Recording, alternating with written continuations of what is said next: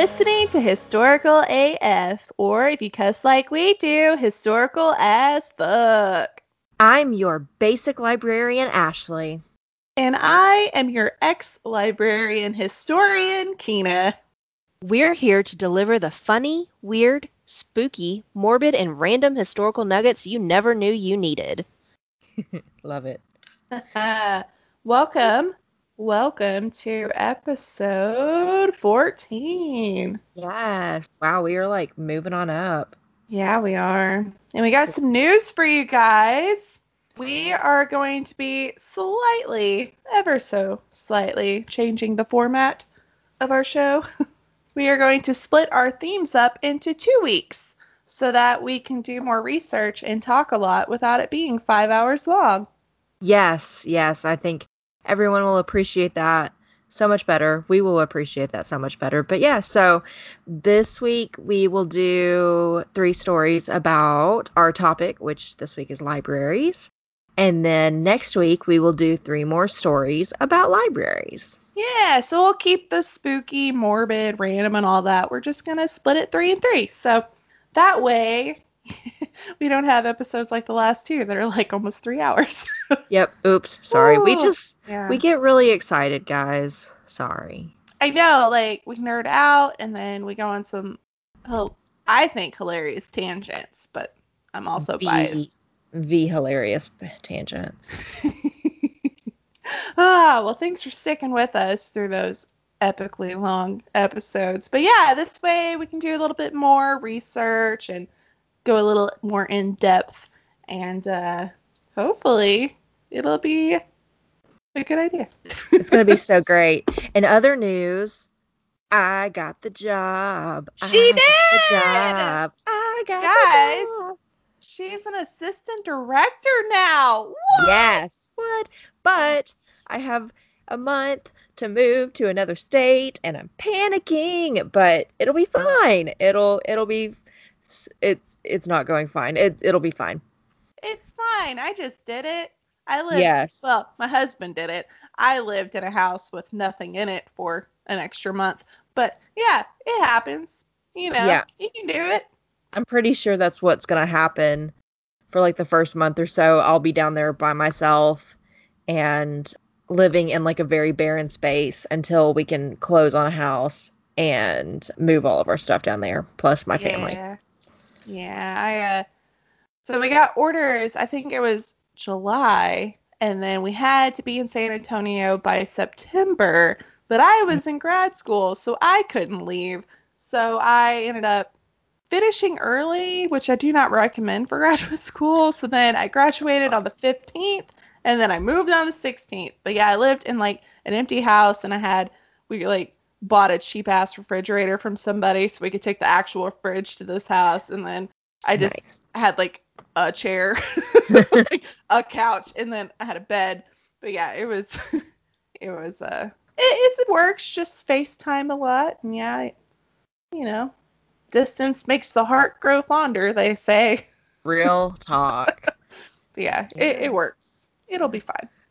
So besides that, I got to go to Texas this past weekend and hang out with Kina. Yeah! She Oh didn't yeah. melt to death.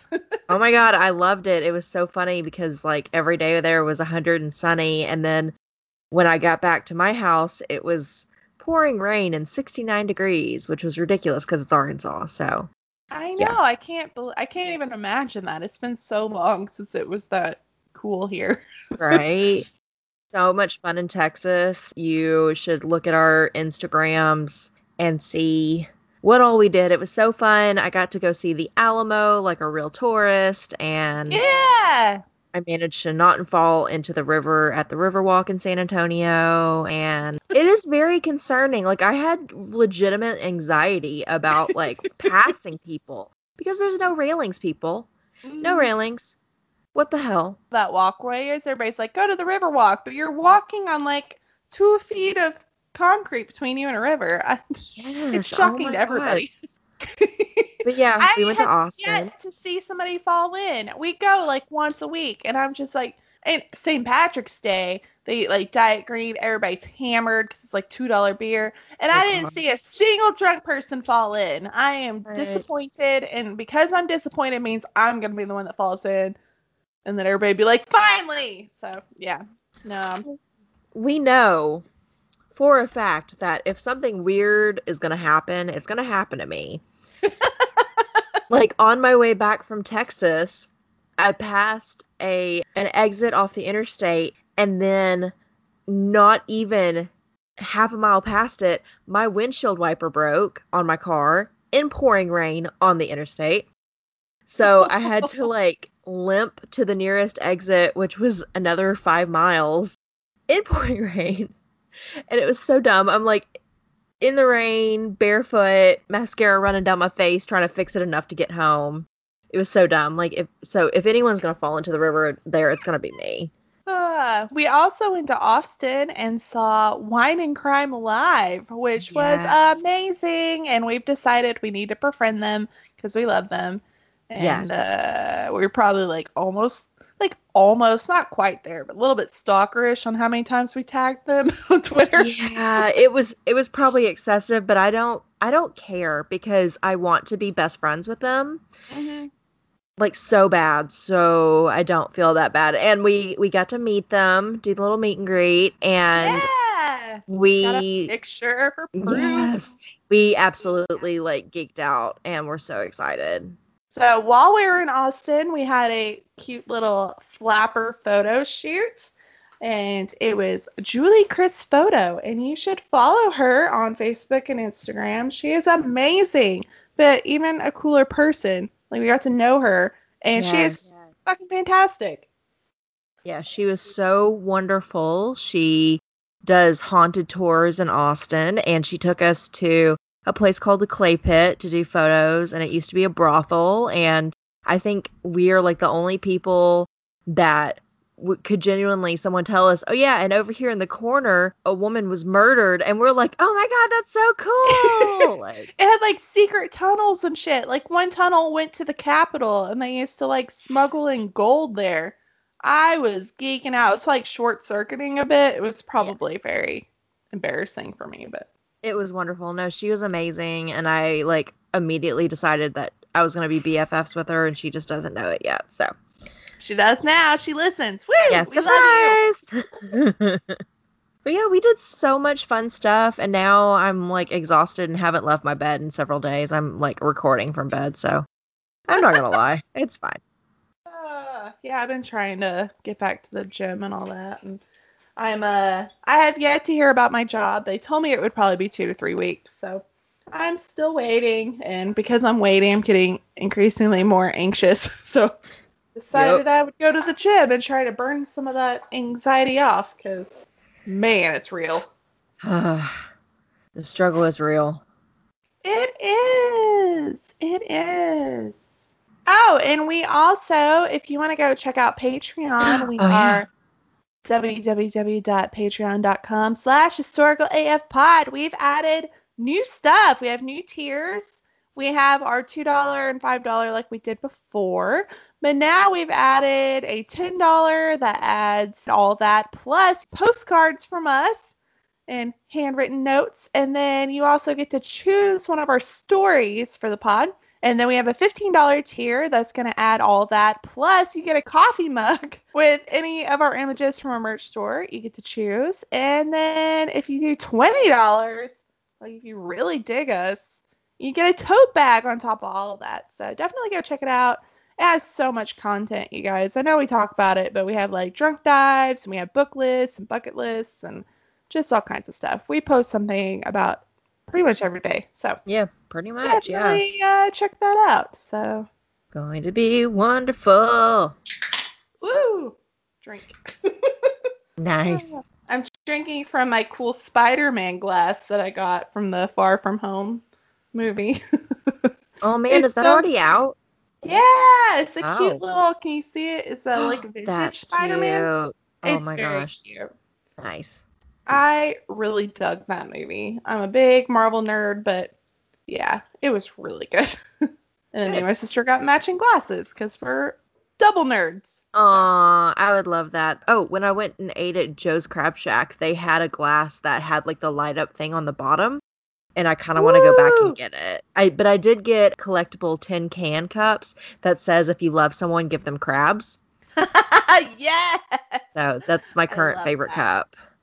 That Yeah. is amazing, and I support it wholeheartedly.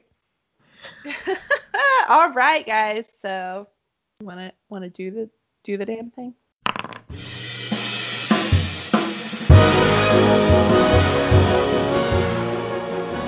Hell yeah. So we're talking about libraries this week. We are, and I know we've mentioned that we met at a library. We did. I'm an ex-librarian turned history nerd, and Ashley's just owning the library game right now. Super librarian. She's killing it. But yeah, I know we talk about libraries all the time, especially if you listen to like our extra AF episodes where we went on like the PSA about why they're awesome. Yes. And we recently got an email from somebody saying they joined like their local library because of us. So That made me so happy. Like I got a little verklempt about it because I was like, "Oh my God, we're making a difference!" Because we are. that's what being a librarian is about. So, Yeah, we're, yay. we're kind of a big deal. Yes, I love it. Changing lives, bitches. Oh, something that we forgot to mention when we were in line at Austin, besides the fact that I ate a donut from a stranger, um, we mentioned to the person next to us that we also have a podcast. And when she said, "Oh, what podcast is it?" and we told her Historical AF, she said, "Oh, I've heard of that." And I think my heart dropped to my butt because I was so excited. I almost cried. A Yeah, I also stranger short heard of us. circuited. I was like, I don't, can't compute. Yes. That's the first time that like a stranger has been like, "Oh, I've heard of that." So I was like, I legitimately almost cried. Yeah, and then at that same moment, we hear, "What's up, bitches?" And we turn around, it's the wine and crime gals. So we were like doubly like overstimulated. We didn't know how to process all this awesomeness. Real talk. But anyway, sorry, I just remembered that. But yeah, so yeah, we're gonna talk about libraries today. And it's gonna be super fun, but especially fun because we're in the new format where we only do 3 stories. All right, so do you want spooky or random first? Ooh. I think I want to go spooky. Okay, so according to the Encyclopedia Britannica blog, which is apparently a thing that I didn't know was a thing, Did not either. Arkansas, yeah, Arkansas only has 2 haunted libraries. According to this blog, we know this isn't true because we've, That's incorrect. Yeah. yes. Okay. So they claim that the Phillips County Library and Museum in Helena is haunted, which I know somebody that works at the museum at Helena, and he was telling me stories that they got this weird ass doll that they keep in a closet that's haunted, and he showed me a picture, and I had nightmares for like a week. I'll show you a picture later. Okay, good. But the other one was Saline County Library, which What? you have worked at, and your husband still does. Also, fun fact, I have been in an article about the haunted Celine Library. Also, when I was Googling this, that showed up. Yes. Ghost hunt.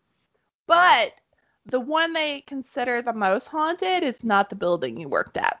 Yep. So the library from 1967 to 2003, which is when I graduated high school, and this makes me feel very old, was actually a converted old movie theater, and it was called the Old Palace Theater.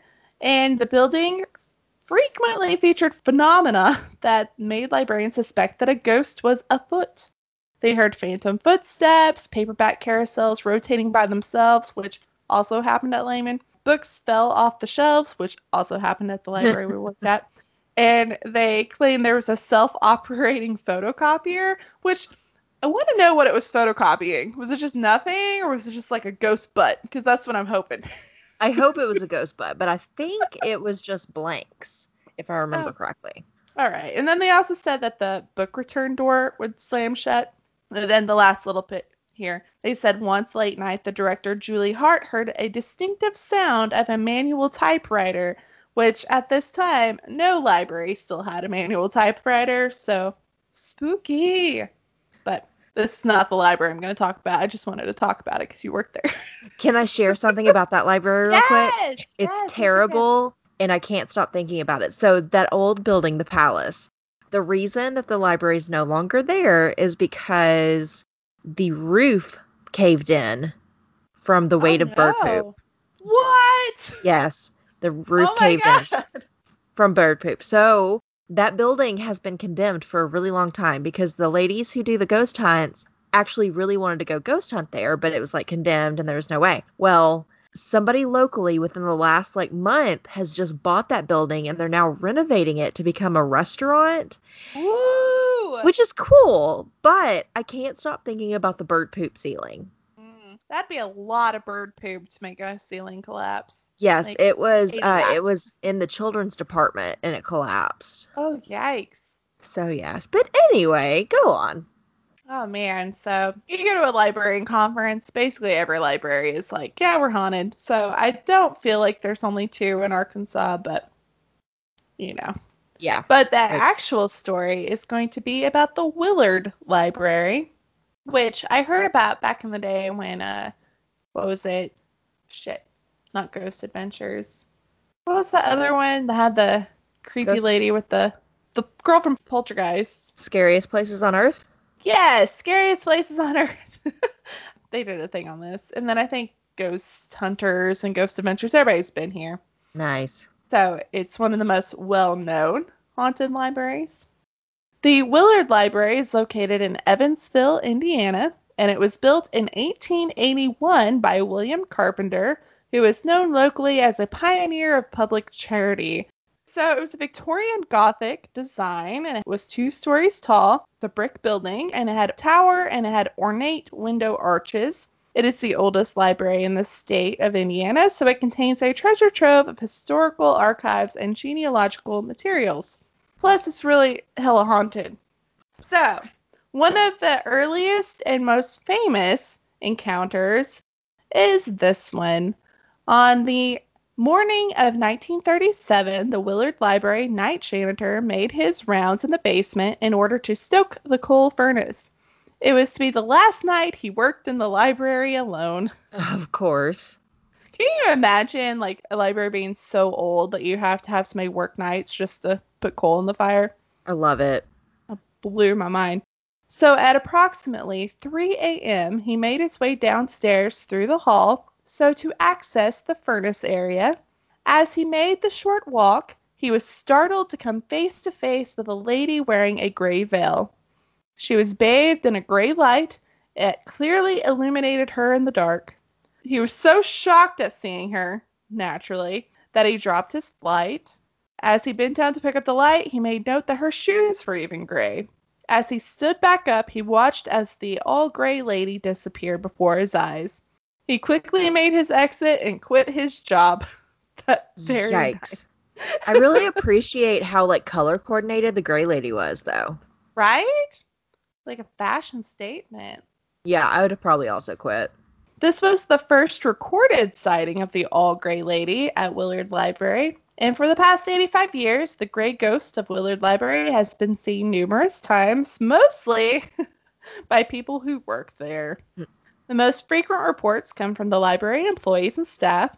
Some are more unnerving encounters, one of which is in the elevator because one can simply not flee when they're scared. They have to complete the ride with her, trapped inside with a ghost. Thanks, I hate it. Yeah, I do not like that. And, at the library worked out, the elevator would like break all the Oh, time and you get stuck in there. yep. So I can't imagine like, boom, ghosts in there. You can't get out. And then it breaks and then you're stuck in there too. Oh man, do not want. Yeah, nope. So there are several theories as to who this gray lady is. Many speculate that it could be someone from a local graveyard because library's pretty close to a graveyard. But one of the most popular theories is that she is Louise Carpenter, the daughter of the library's founder, Willard. In 1876, Willard Carpenter established a trust fund to see that a library was established in Evansville, and it would become a public library for the use of people of all classes, races, and sexes free of charge forever. And that was a quote by him, which think about 1876, this is pretty remarkable statement. Yeah, that's pretty progressive. Yeah. The land was deeded, and in 1877, construction began. Willard Carpenter died, though, in November of 1883, a year before the library was completed. It would open in 1885. Fortunately, Willard left a substantial portion of the estate to the library, leaving little, if anything, to his own family, which, as you can imagine, didn't bode well. This caused a bit of stir, especially with his estranged daughter, Louise Carpenter. She maintained that her father was in a poor state of mind when he wrote his will and attempted to sue the library trustees. Yikes. Yeah. Louise failed, though, and lost any claim she may have had to any of the library's property, which was vast, including a lot of land. Many believe it to be Louise Carpenter who haunts the Willard Library, still feeling pretty pissed off that she was left out of her father's will. According to a local paranormal investigator, Bill Miller, the ghost is not Louise at all. And this is a quote. If it was Louise, she would be ripping books off the shelves, he said. The lady in gray is gentle, nothing like that. He thinks that the lady is actually a woman who died in the canal behind the library long before the library was built. Lucille Warren, a popular parapsychologist, visited the library in 1985, which I was 1 year old, as we calculate how old I am here. She reported a very similar story. Because the woman was dressed in clothing that predated Louise Carpenter's era, she feels the woman was from an earlier time. Through her psychic perceptions, she felt that the woman drowned in the canal, possibly from a suicide, which is really sad in itself. Yeah. I guess if you died like tragically and then you're just hanging out at a library being real sweet, I guess that's kind of a at least she's at a place she likes.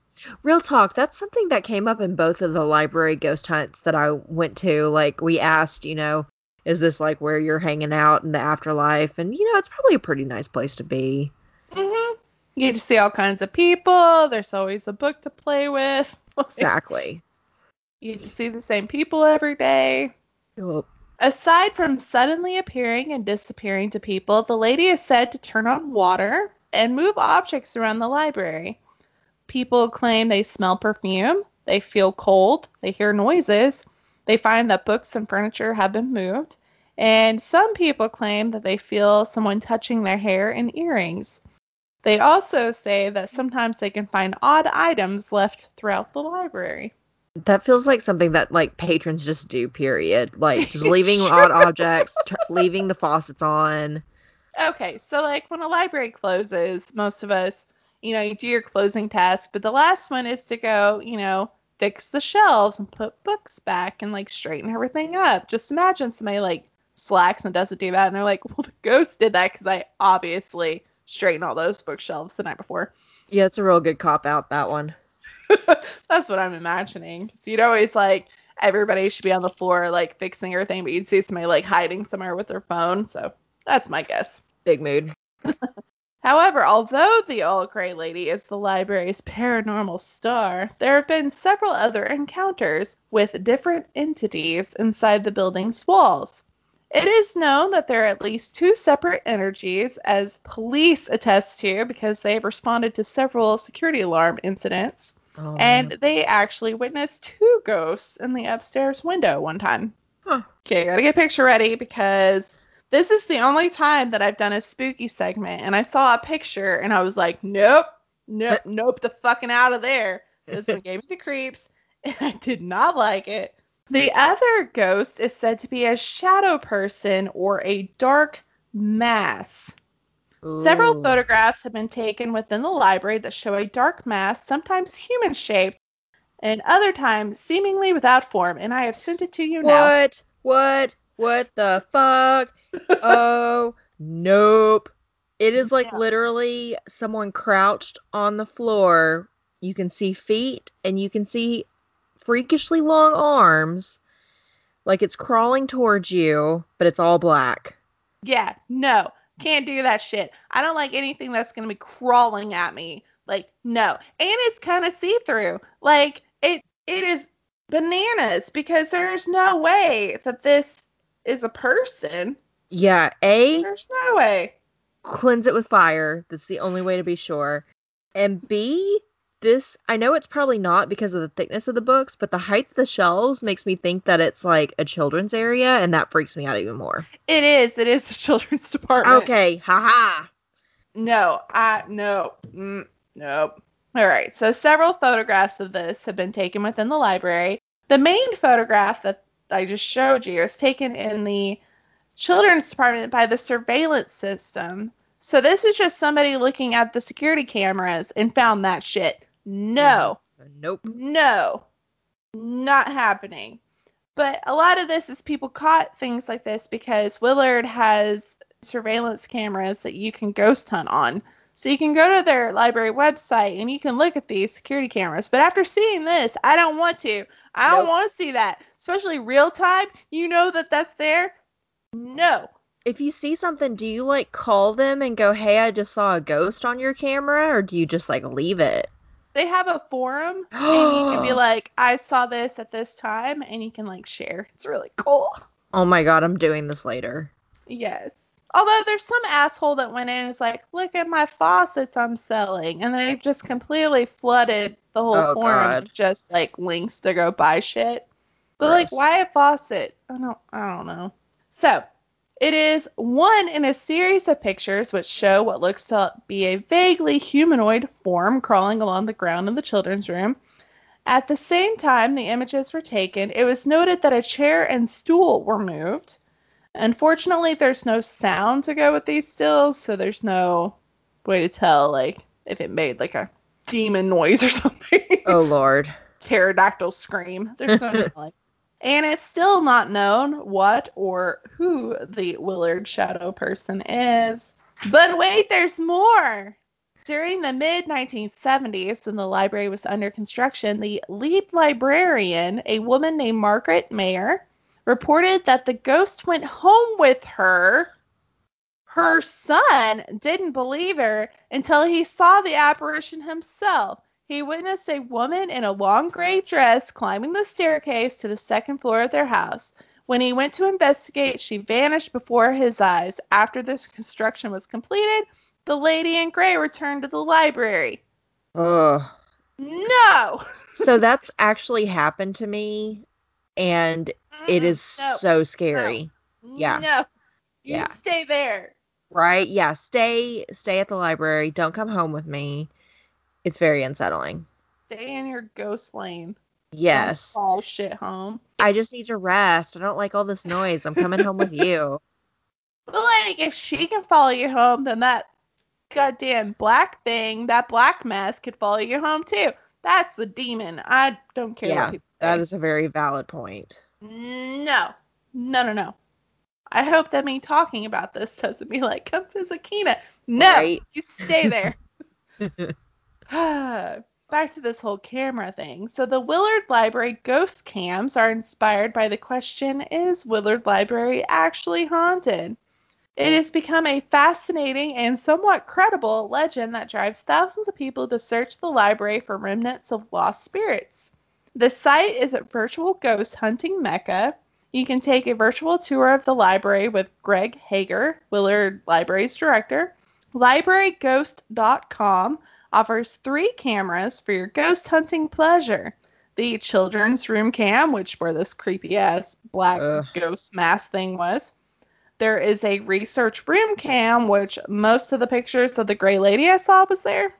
And then there's also a basement cam, which I didn't look at because that just sounds creepy anyway. Yeah. Yep. And they refresh every 20 seconds. Oh, okay. According to reports from visitors, some of the most frequent encounters with the legendary Lady in Grey have occurred in the reading room and the children's reading room. And she's also been spotted in the basement. No. Nope. The library has been investigated by several organizations, including MESA, Multi Energy Sensor Array, is what that stands for, TAPS, and other teams looking for ghosts. Oh man. So I looked up the most recent stuff. So the lady in gray was reportedly sighted on August 10th, 2010, in the basement hallway by an assistant children's librarian. Imagine if you're like new too. Yeah. Like, nobody told me. What? No.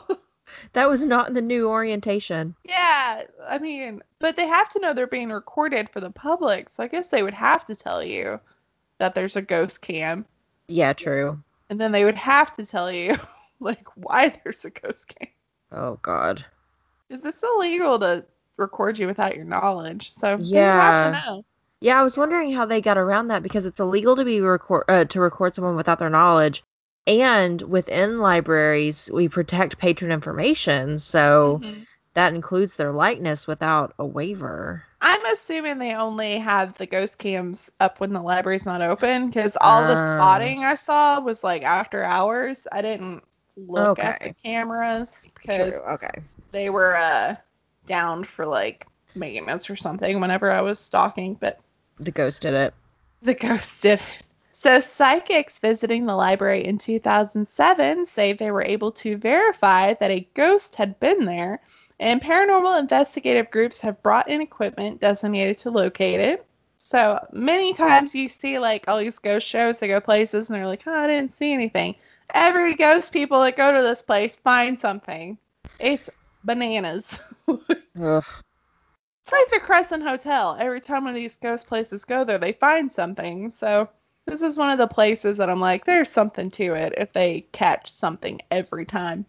Several library employees have reported seeing the ghost, including the woman we talked about earlier, Margaret Mayer, and then also Helen Cam, who is a library assistant, has publicly posted that she has seen things too. Huh. During a visit to the library, lecturers from the University of Southern Indiana say they saw a ghost peering into water. Can you imagine you're there just to do a program and you see a ghost and you're just like, no, Yep. I did Nope. I'm not out. sign up for this. They're probably like paid lecturers too. From my experience, you pay people to come talk. So I wonder if they're just like, I gotta go, give me my check. You gotta get out of here. And then policemen that respond to security alarms spot ghosts in the upstairs windows pretty frequently. Ugh.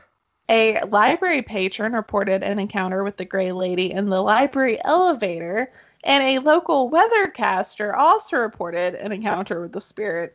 Cloudy with a chance of haunting, am I right? Huh? Huh? Hundreds of people look for the Gray Lady every day in October during ghost tours sponsored by the library. 800 curious individuals attended the first tour in the late 1990s, which has become a popular annual event ever since. So you can actually go to willardghost.com and you can check the calendars for the next ghost tour. Ooh. Yeah. Definitely Yeah. cash in on that. And it's probably the first library I've ever gone to their website and they have a tab for ghosts. Like, How they're really cool. rolling with it. Yeah. Oh man. So they got a tab for ghosts and they got a tab for history and they kind of interlock. And then they have a separate one for the ghost cams. So Huh. not only are they just openly like, we have ghosts, or like, here's an extra website because we have too much stuff to tell you. That's wonderful. I love that they're like leaning into it hardcore because I would too. Yeah. I That's think, awesome. especially now with the popularity of like ghost adventures and everything, I think Yes. it would be a mistake not to, because think of how many people are coming to that library. Even if it's just for ghosts, they're still there and they're going to probably stay once they see everything else you're doing. Oh, absolutely. Yeah, I love it. Yeah. I mean, Layman, our first director, was like, there's no ghosts here. Nobody will come here if there's ghosts here. And then we had a ghost hunt and it didn't scare anybody off. Yep. People were lining up to go to those programs I had showing the ghost stuff. Yep. Yeah. One of my biggest programs was showing the evidence from the ghost hunt at Celine. So, Yeah. Yeah. It was crazy. That was probably one of the most popular too. And if you haven't heard the EVPs, we played some of them on the July Extra AF. what? Yes. And they are awesome. Shameless plug. Listen to our stuff. Yeah. Listen to all of it. Yeah, I want to go there. It's really pretty too. So we'll post pictures, but it's like the most gorgeous building. Cool. It's got this beautiful, it kind of reminds me of that courthouse we saw in San Antonio with the spires and the Ooh. brick. Oh, it's so pretty. Yeah. I am a sucker for a pretty library. That's where I would haunt. Hmm. Oh, same. Totally. Or a museum. I think I might haunt a museum. Yes. Yeah, I Make could some see weird that. like masks move. Yes, that would be so cool. So when we were at Lehman, I worked at the old Argenta branch, which used to be a fire station, and I only worked there once. And as we were closing, the person that I was working with went to clean the bathrooms, and I went out front to pull the like rolling sign in for the night. And as I came in, I heard someone walking across the floor, but apparently so did she. But neither of us was moving at the time that we heard these, and we were the only ones in the building. Oh And no. we both got incredibly creeped out. Ugh. And I was like, yeah, I'm never working at this branch again. I never worked at that branch. I did go to the new branch which was a post office, Yeah. and that place creeped me out. Like the break room is where that guy committed suicide and they had to patch up the bullet hole and stuff. It's creepy. It's The whole yeah. basement is do not Ac- like. According to the workers at the old branch, there was also a monkey that haunted the building because when it was a firehouse, they had a pet monkey and it would like move the books in the children's area. But yeah, so that's a thing that happened apparently. Okay, I know monkeys are cute, right? But like Ghost every monkey, not so story, much. well, even monkeys as pets, there's that one lady that had a pet monkey for years and it was like her child and then it Yes. ripped her face off. I have a lot of issues with pet monkeys because they will eat your face off. She was the first person to have a face transplant and that was her like child. Oh. It was actually her friend who got her face ripped off. It was an Oh orangutan. yeah, there was another one that her pet, but like every Yeah. story of pet monkeys, they like attack because they're Yep. rabid wild animals. They're not domesticated. Like, Yeah. don't do it. Yeah. No, it's terrible. I But worked at yes. PetSmart in college, and one time this lady brought in her pet monkey, and it would like, she's like, "Look at my monkey," and it would like jump on your shoulder, and like, but it was wearing a onesie, like a baby, and it kept Okay. jumping on me, and it was like trying to kiss me, and I'm like, "You're gonna eat my face off!" It's after my No, face. yeah, but it was super cute. But I was just like, "Is this the moment you're gonna snap? Are you gonna eat my That's face?" wonderful. Oh, it was scary. She had two of them. So it was like a white onesie and a purple onesie, and they were like hopping from employee to employee, and everybody's like, "Oh, little baby," and I'm like, nope. Nope. I've Nope. seen that episode of Yeah. Dateline. No. Nope. That's horrifying. Yes, Cool. Are you ready for my morbid story? I am. I will say, after 3 weeks of being horrifically depressing, this is like morbid light. Yay. Like, I it's a appreciate little that. weird. So, if you listened to last week's episode, and you should, we made several references to Hocus Pocus, and I happen to love that movie. Me Um, too. and because of that, and because while I was in Texas, I mentioned Evil Dead the musical to Kina and talking about the song about the Necronomicon. There are two things in common between Hocus Pocus and Necronomicon. It's that there are books, there are magical books that are bound in human flesh. Ooh! Oh, I'm so glad you're doing this because I was really hoping Yes. you would. Yes, I'm fascinated by this. It's really creepy. So, here lately in the last like year or so, I've seen in the news where people are having after their death, they're having their tattoos cut off and preserved for their family members to be like hung on the wall in a picture frame or whatever. Yeah, I think I saw that too. I don't know how I feel about that. Which at first I was like, what the actual fuck? I'm taking those with me to the grave. But then the more I thought about it, it's kind of cool. I still don't think I'd do it, but I can understand why others would do it. I mean, I don't think I want like if I ever have kids, my future grandchildren having my tramp stamp on the wall because that was like a 17-year-old mistake on my part. I don't think I want that happening. And here lies Granny's tramp stamp. But yeah, so I No, think it's it's like fascinating.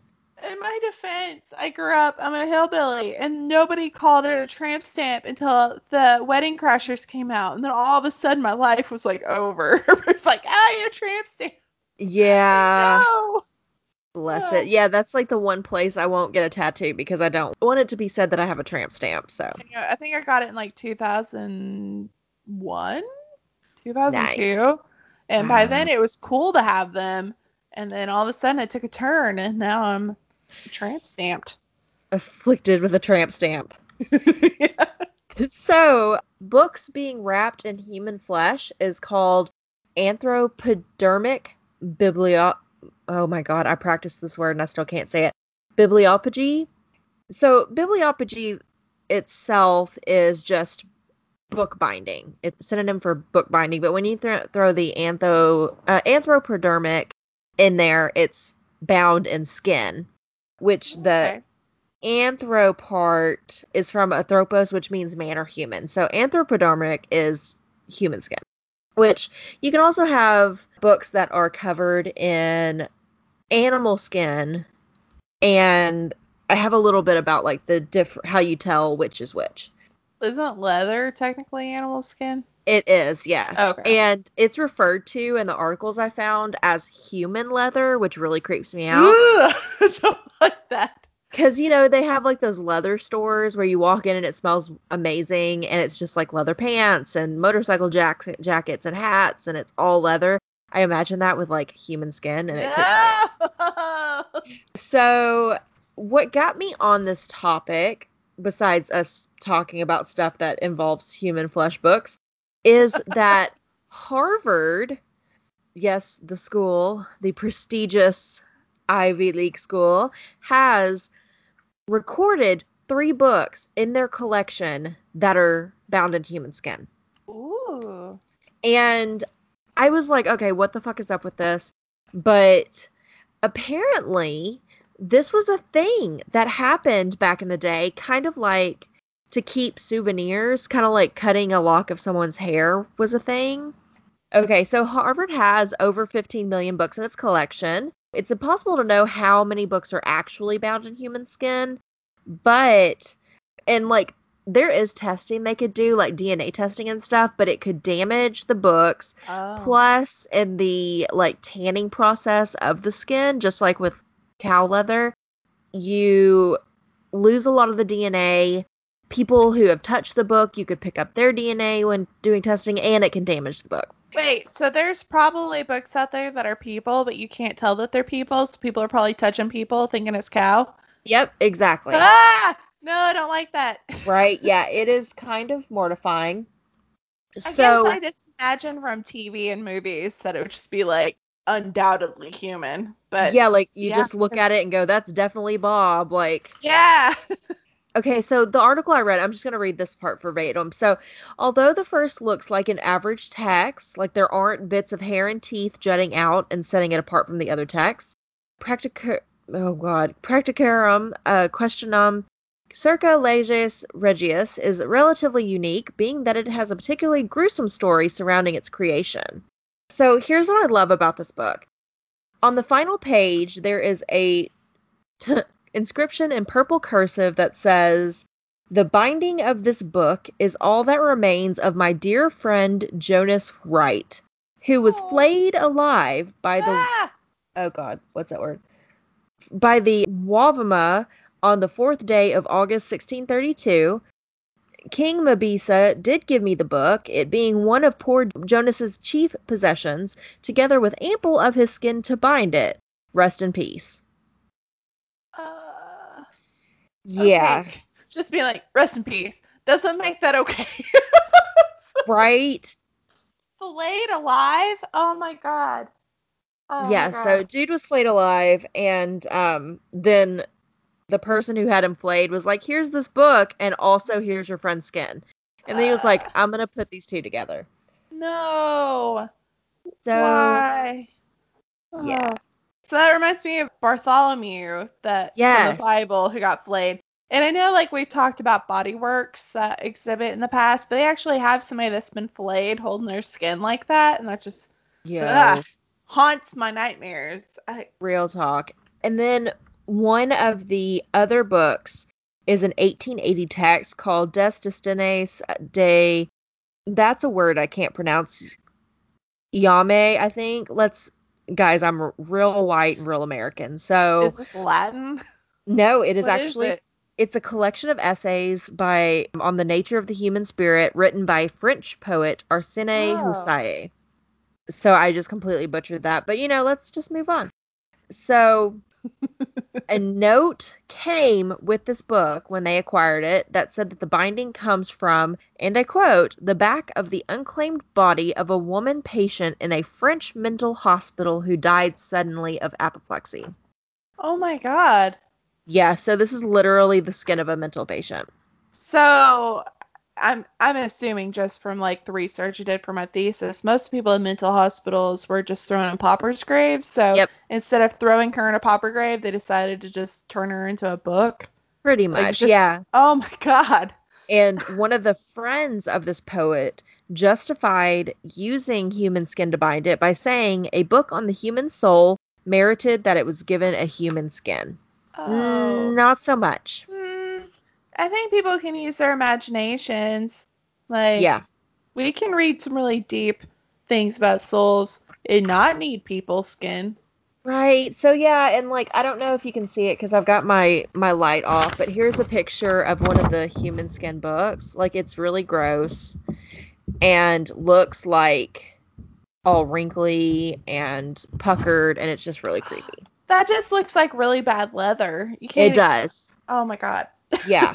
Those are the books that are at Harvard. So let me talk about a few, like the history behind it and a few other things. So there's a reference to a book bound in human skin found in the travels of Zacharias Conrad von Uffenbach. He wrote about his visit to Bremen in 1710, and he basically said, we saw a book, Malaria Manuale Preparationis ad Mortem, and there seemed to be nothing remarkable about it, and you couldn't understand why it was here until you read in the front that it was bound in human leather. This Oh. unusual binding, the like of which I had never before seen, seemed especially well adapted to this book, dedicated to more meditation about death. You would take it for pigskin. Thanks, I hate it. So, I mean, I love books. I do. I don't want to be one. I feel like I wouldn't hate it. My family would hate it, but I wouldn't hate it. So, during the French Revolution, there were also rumors that a tannery for human skin had been established at Meudon outside of Paris.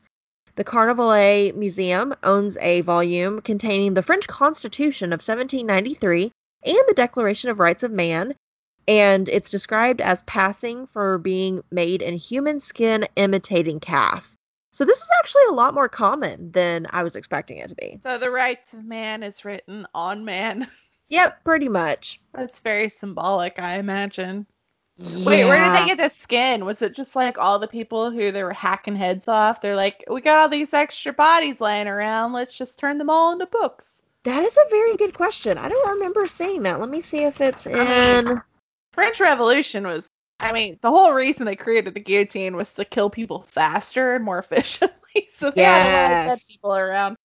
Very, very true. I was trying to see if it was later because I also have examples of other books that are bound in human skin, but I don't. Yeah, it's not in these notes. What the French whore? Okay. Um. Anyway, That's my new favorite saying ever. What the French war. yes.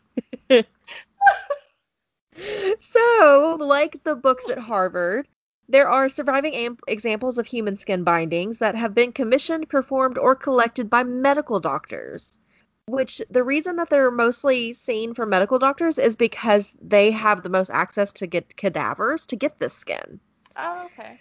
What's really weird to me, and one of my favorite stories out of all this, is that sometimes the cadavers are actually executed criminals. And there is the case of John Horwood in 1821, and then William Corder in 1828. The Royal College of Surgeons of Edinburgh preserves a notebook bound in the skin of murderer William Burke after his execution.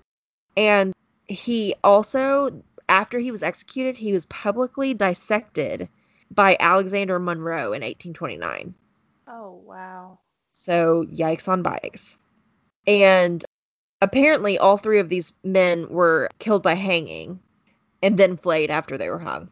So, what I love the most is that one of the most famous is James Allen. He made a confession on his deathbed in prison about the murders that he committed, and his confession was turned into a book called The Highwayman: Narrative of the Life of James Allen, alias George Walton. And then when he was dying, he asked for a copy to be bound in his own skin to be presented to a man he once tried to rob and admired him for his bravery. Oh, wow. Also, I said he's a murderer, and that's wrong. He was actually a thief. I don't know why I said that. Moving on. Watching too So, many true crime documentaries. Everybody's a yes. murderer. Yeah, basically, I just assume everyone has murdered someone. So, another thing, which this, like, the more I think about it, the more I'm horrified and love it at the same time. Another tradition, which doesn't have as much supporting evidence, but I like it, is that books of erotica being bound in human skin. Wow, I would not have expected that. So you get that full skin on skin contact. Yeah. I mean, I understand the occult, but I don't think I've ever thought about erotic books being made out of people. I mean, I guess it makes Yeah. sense, but Yeah, I don't know. But yeah, like occult books, I understand. And I think that's because we grew up with stuff like Hocus Pocus and all of that. But Yes. God, yes. a Netflix show is so good. Got like Yes. Xena, warrior princess playing a demon. It's amazing. Oh, Oh, man. love it. Bless it. But yeah, so the Newberry Library in Chicago owns an Arabic manuscript written in 1848 with a handwritten note that it is bound in human skin, though it is the opinion of the conservation staff that the binding material is not human skin, but rather highly burnished goat.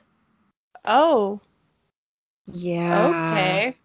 There's a book by French astronomer Camille Flammarion, which was from 1877, and it's supposedly bound in the skin donated from a female admirer. Hmm. That's a weird way to show your devotion, but okay. To each their own, I guess. Yeah, real talk. So, the National Library of Australia holds a 19th century poetry book with the inscription bound in human skin on the first page. And the binding was performed before 1890 and identified as human skin by pathologists in 1992. Mm-hmm. There's an exhibition of fine bindings at the Grolier Club in 1903, included in a section of bindings and curious materials, 3 editions of Holbein's Dance of Death in 19th century human skin bindings. Mm. Those two, or two of those, belong to the John Hay Library at Brown University. There's another copy of Dance of Death in the 1856 edition offered at auction by Leonard Smithers in 1895. And there's an 1842 edition at the Florin Abeles Library, or the personal library of Florin Abeles. And it was offered at auction by Piazza of Paris in 2006. Mm-hmm. And then bookbinder Edward Hertzberg describes the Monastery Hill Bindery having been approached by an army surgeon with a copy of Dance of Death, with the request that we bind it in a piece of human skin which he had brought along. Wow. So, like, if you can't come up with your own human skin, store-bought's fine. It's fine. But yes, so a portion of the binding in the copy of Dale Carnegie's Lincoln the Unknown that is part of the collection of Temple University's Charles L. Blockson collection. This is yikes. So it was taken from the skin of a Negro at a Baltimore hospital and tanned by the Jewel Belting Company. Oh no. So here's my question, and I had to look it up. How do you know if the book you're holding is human skin? So, to identify human skin bindings, this has been attempted by looking at the pattern of the hair follicles, which apparently, did not know this, human skin compared to calf or sheep or goat or pig says that the stuff I read said that the spacing of the hair follicles is different, Mm-hmm. which I guess makes sense the more I think about it. So, but it's very subjective. And this is made harder by the distortion in the process of treating leather for the binding. Like I said earlier, you can test the DNA, but It can be destroyed when skin is tanned, it degrades over time, it can be contaminated by human readers. They can use testing like peptide mask fingerprinting and matrix assisted laser desorption or ionization, which is what they've used to identify others. But a tiny sample to do this, you have to extract a tiny sample from the book's covering and then use that sample to analyze the collagen that is in a mass spectrometer to identify the variety of proteins which are characteristic of different species. But here's the problem. Especially archivists, they don't want you cutting a piece of their book out. Oh, yeah. So a lot of this stuff is just going to be shrouded in mystery. So the medical library of the College of Physicians in Philadelphia, they have 5 of these books bound in human skin. And this was confirmed by the peptide mass fingerprinting in 2015. Hmm. And 3 of the 5 books was actually bound in the skin of one woman. So, like, she made an anthology Oh, or a wow. series, I guess. So, it's actually the largest confirmed collection of anthropodermic books in one institution. Huh. And the Muter Museum, which we talked about in our museum episode, is the place that you can see these books on display now. Oh, cool. Yes. So there's a ton.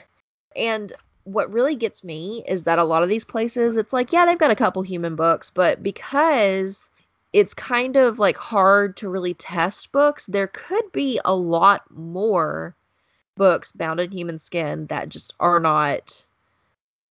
just like sitting there not completely known yet. So that really fascinates me. Yeah. So here's a few of the confirmed examples.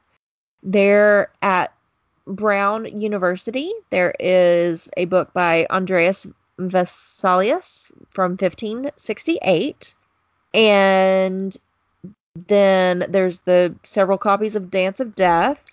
There's another book, and those are also at Brown, as well as this book called Mademoiselle Gerard, My Wife by Adolphe Belot, which is the English translation of this book from 1870, but this book was bound in 1891. So those are 4 at Brown, and then there's the ones at the College of Physicians at the Mueters Museum. There's quite a few at that museum. Okay, and then there's a book in the French private collection by Edgar Allan Poe, The Gold Bug, that may or may not be human skin. But it says that it's brown leather-backed marbled boards, raised bands, decoration of a gold bug descending front, the eye socket of a skull above, and crossed sickle and shovel decoration on spine, marbled end paper, and top edge gilt. So there's a whole bunch of books out there that, like, more than I'm comfortable thinking about being out there with human skin.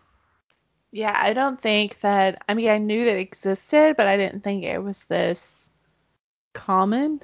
Yeah, yeah. So like what you see the most and because I like looking at it in the media and all of that. You see it the most, Hocus Pocus and Evil Dead. I mean, there's been in Supernatural, the show, there's been several references, video games, mostly like things that you encounter books on the occult. You see that a lot. Uh, Yeah. but yeah, so it's just like it's so fascinating to me. And that's all I really have on it, but it's just it's so weird and I can't decide if I would be creeped out to find out a book I had was bound in human skin or if I'd just be like that's a cool artifact to have. I don't know. It's just weird. I think it's really interesting. I guess I was the same. I just assumed it was all like occult Yeah. type. And Ooh. I don't know, in my head, I was thinking like medieval Europe, but you listed things all over the world. This is not Yes. just a specific area or specific time. This is a pretty wide, a broad area of history that many cultures Yes. all partaked in. That's crazy. Right. Yeah, and like it would not surprise me at all if this was still a thing that was going on. I At mean, all. like you said about the tattoos, it'll probably be like the new thing. Like, I want to be a book when I'm dead Oh, instead of yeah, like, maybe I that's what want to I'll be do a with my tree. tattoos. Yes. Yes, I love it. I love it. So yeah, Yeah. Those are the human book bindings. I enjoyed that. All right, so I'm gonna do my funny, which was a lot harder than I thought it was gonna be to find Yes. something funny about libraries.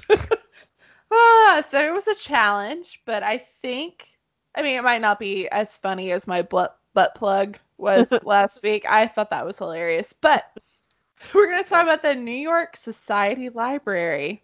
Ooh. So, in 1754, before America was America, when there was no library in the city open to the public, the New York Society, a group of six civic minded individuals, formed the library in the belief that a subscription library, which anyone could join and offering a broad range of books, would be very useful as well as ornamental to the city.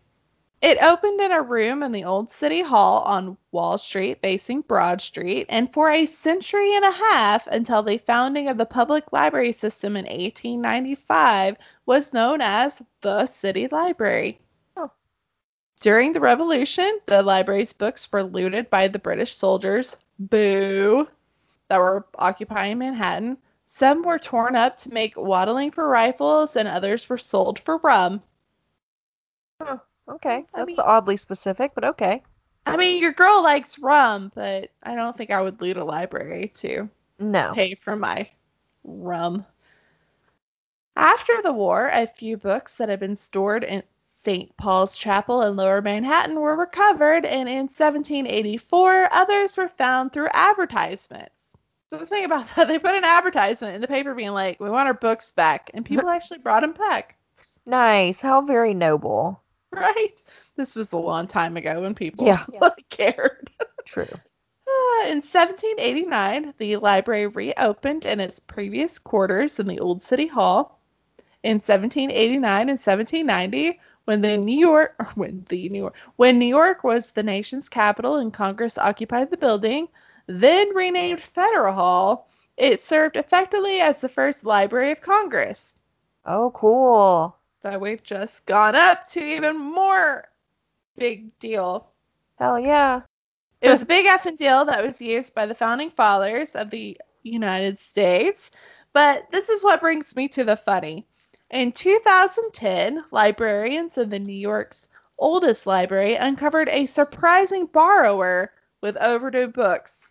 Oh God. George motherfucking Washington. Nice. The first president of the United States of America borrowed two books from the New York Society Library in 1789, but failed to ever return them. Damn it, George. Adjusted for inflation, he has since racked up over 300,000 US dollars, which is 195,000 pounds, Thanks. in fines for being 220 years late. Guys, I don't think you're gonna see that money. The New York Society Library says, and I quote, "It will not pursue the fine. It would simply like its books back." Wow. It's been over 200 years. I mean, guess you could pick your battles. You're not going to get the money. He's long True. dead.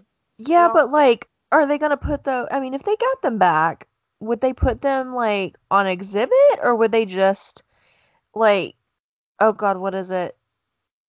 Like phase them out of the collection? Because at everywhere library I've worked at, if the book hasn't circled for 3 years, it gets weeded. Yeah, so I think I go into that a little bit how they found out that it Okay. was overdue because it Okay. was kind of like a nobody realized it until 2010. Ah. Um, oh, and I found out he died. Okay, he died on December 14th, 1799 at Mount Vernon, but he died of a throat infection. And I don't think I ever knew that. I didn't either. I don't know what I thought he died of, but I was not expecting that. Yeah, I did not know that because as soon as I thought about it, I'm like, he's not gonna get the books back. He's dead. And then I was like, I don't think I know how he died, but Yeah. that's he famously never told a lie, so I guess in this instance, he just openly gave no fucks about returning these books. What were the books, you may ask? I was hoping for something like Kama Sutra or something fun, but Yes. I was disappointed. Damn it. On October 5th, 1789, the first president borrowed two books from what was then the only library in Manhattan: The Law of Nations, a dissertation on international relations, and a volume of debate transcripts from the Britain House of Commons. Okay. So, I mean, at least he was using it for work. Yeah, true. I mean, he's more well read than some of the presidents we've had. George Washington did not even bother to sign his name in the borrower's ledger. Bastard. An aide simply scrawled president next to the title to show that he had Nice. taken them. Wow. The two items were due back a month later, but were never returned and have been accruing late fees ever since. Librarians uncovered the misdemeanor as they were digitizing the library's ledger from that time. Huh. So nobody knew until they were like, we need to finally digitize. That's a huge thing in libraries right now, digitizing everything.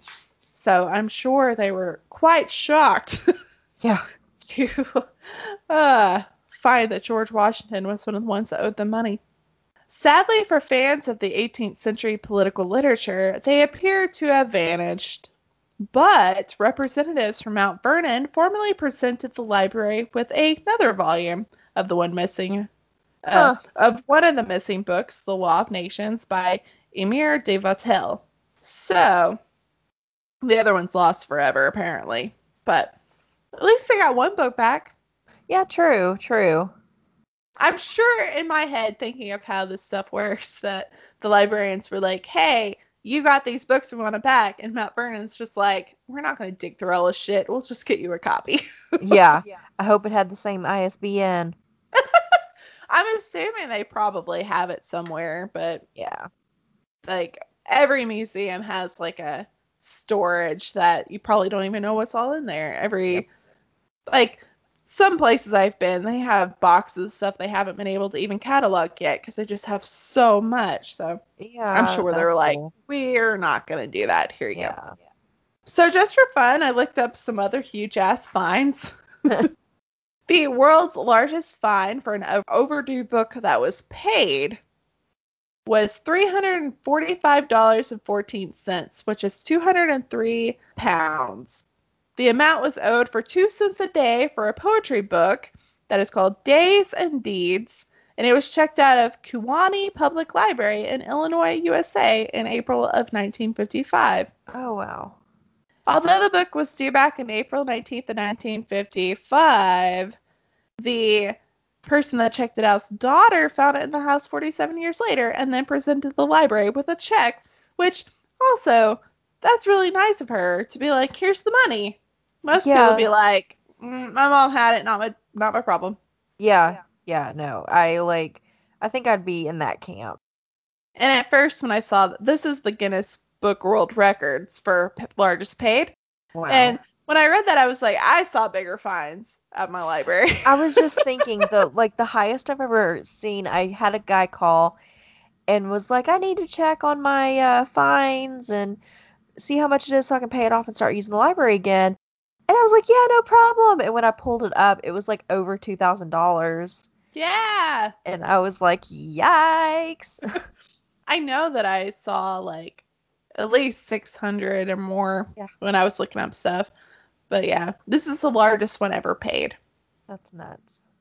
So, the real book about snakes by James Sherman was loaned from the Champaign County Library in Urbana, Ohio. It was 41 years overdue, and whoever turned in this musty old field guide declined to reveal their name. But lest anyone question the man's honesty, he also left the following note.